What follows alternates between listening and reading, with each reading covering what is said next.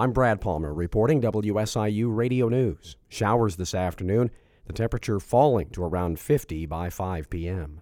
The Carbondale Warming Center is hosting a unique fundraising walk later this month. WSIU's Leah Lerner has more. The event, titled Coldest Night of the Year, is a family-friendly winter fundraising walk to support those experiencing homelessness, hurt, and hunger in Southern Illinois. By walking together in the chill of the night, participants will better understand the experience of being on the streets during a cold winter. Walk a 2K or 5K route and warm up with toasty drinks at rest stops. The event is Saturday, February 25th at 5 p.m., and a warm meal will be provided following the walk to celebrate the night's achievements. Visit WSIU.org to find the event sign-up links. For WSIU, I'm Leah Lerner.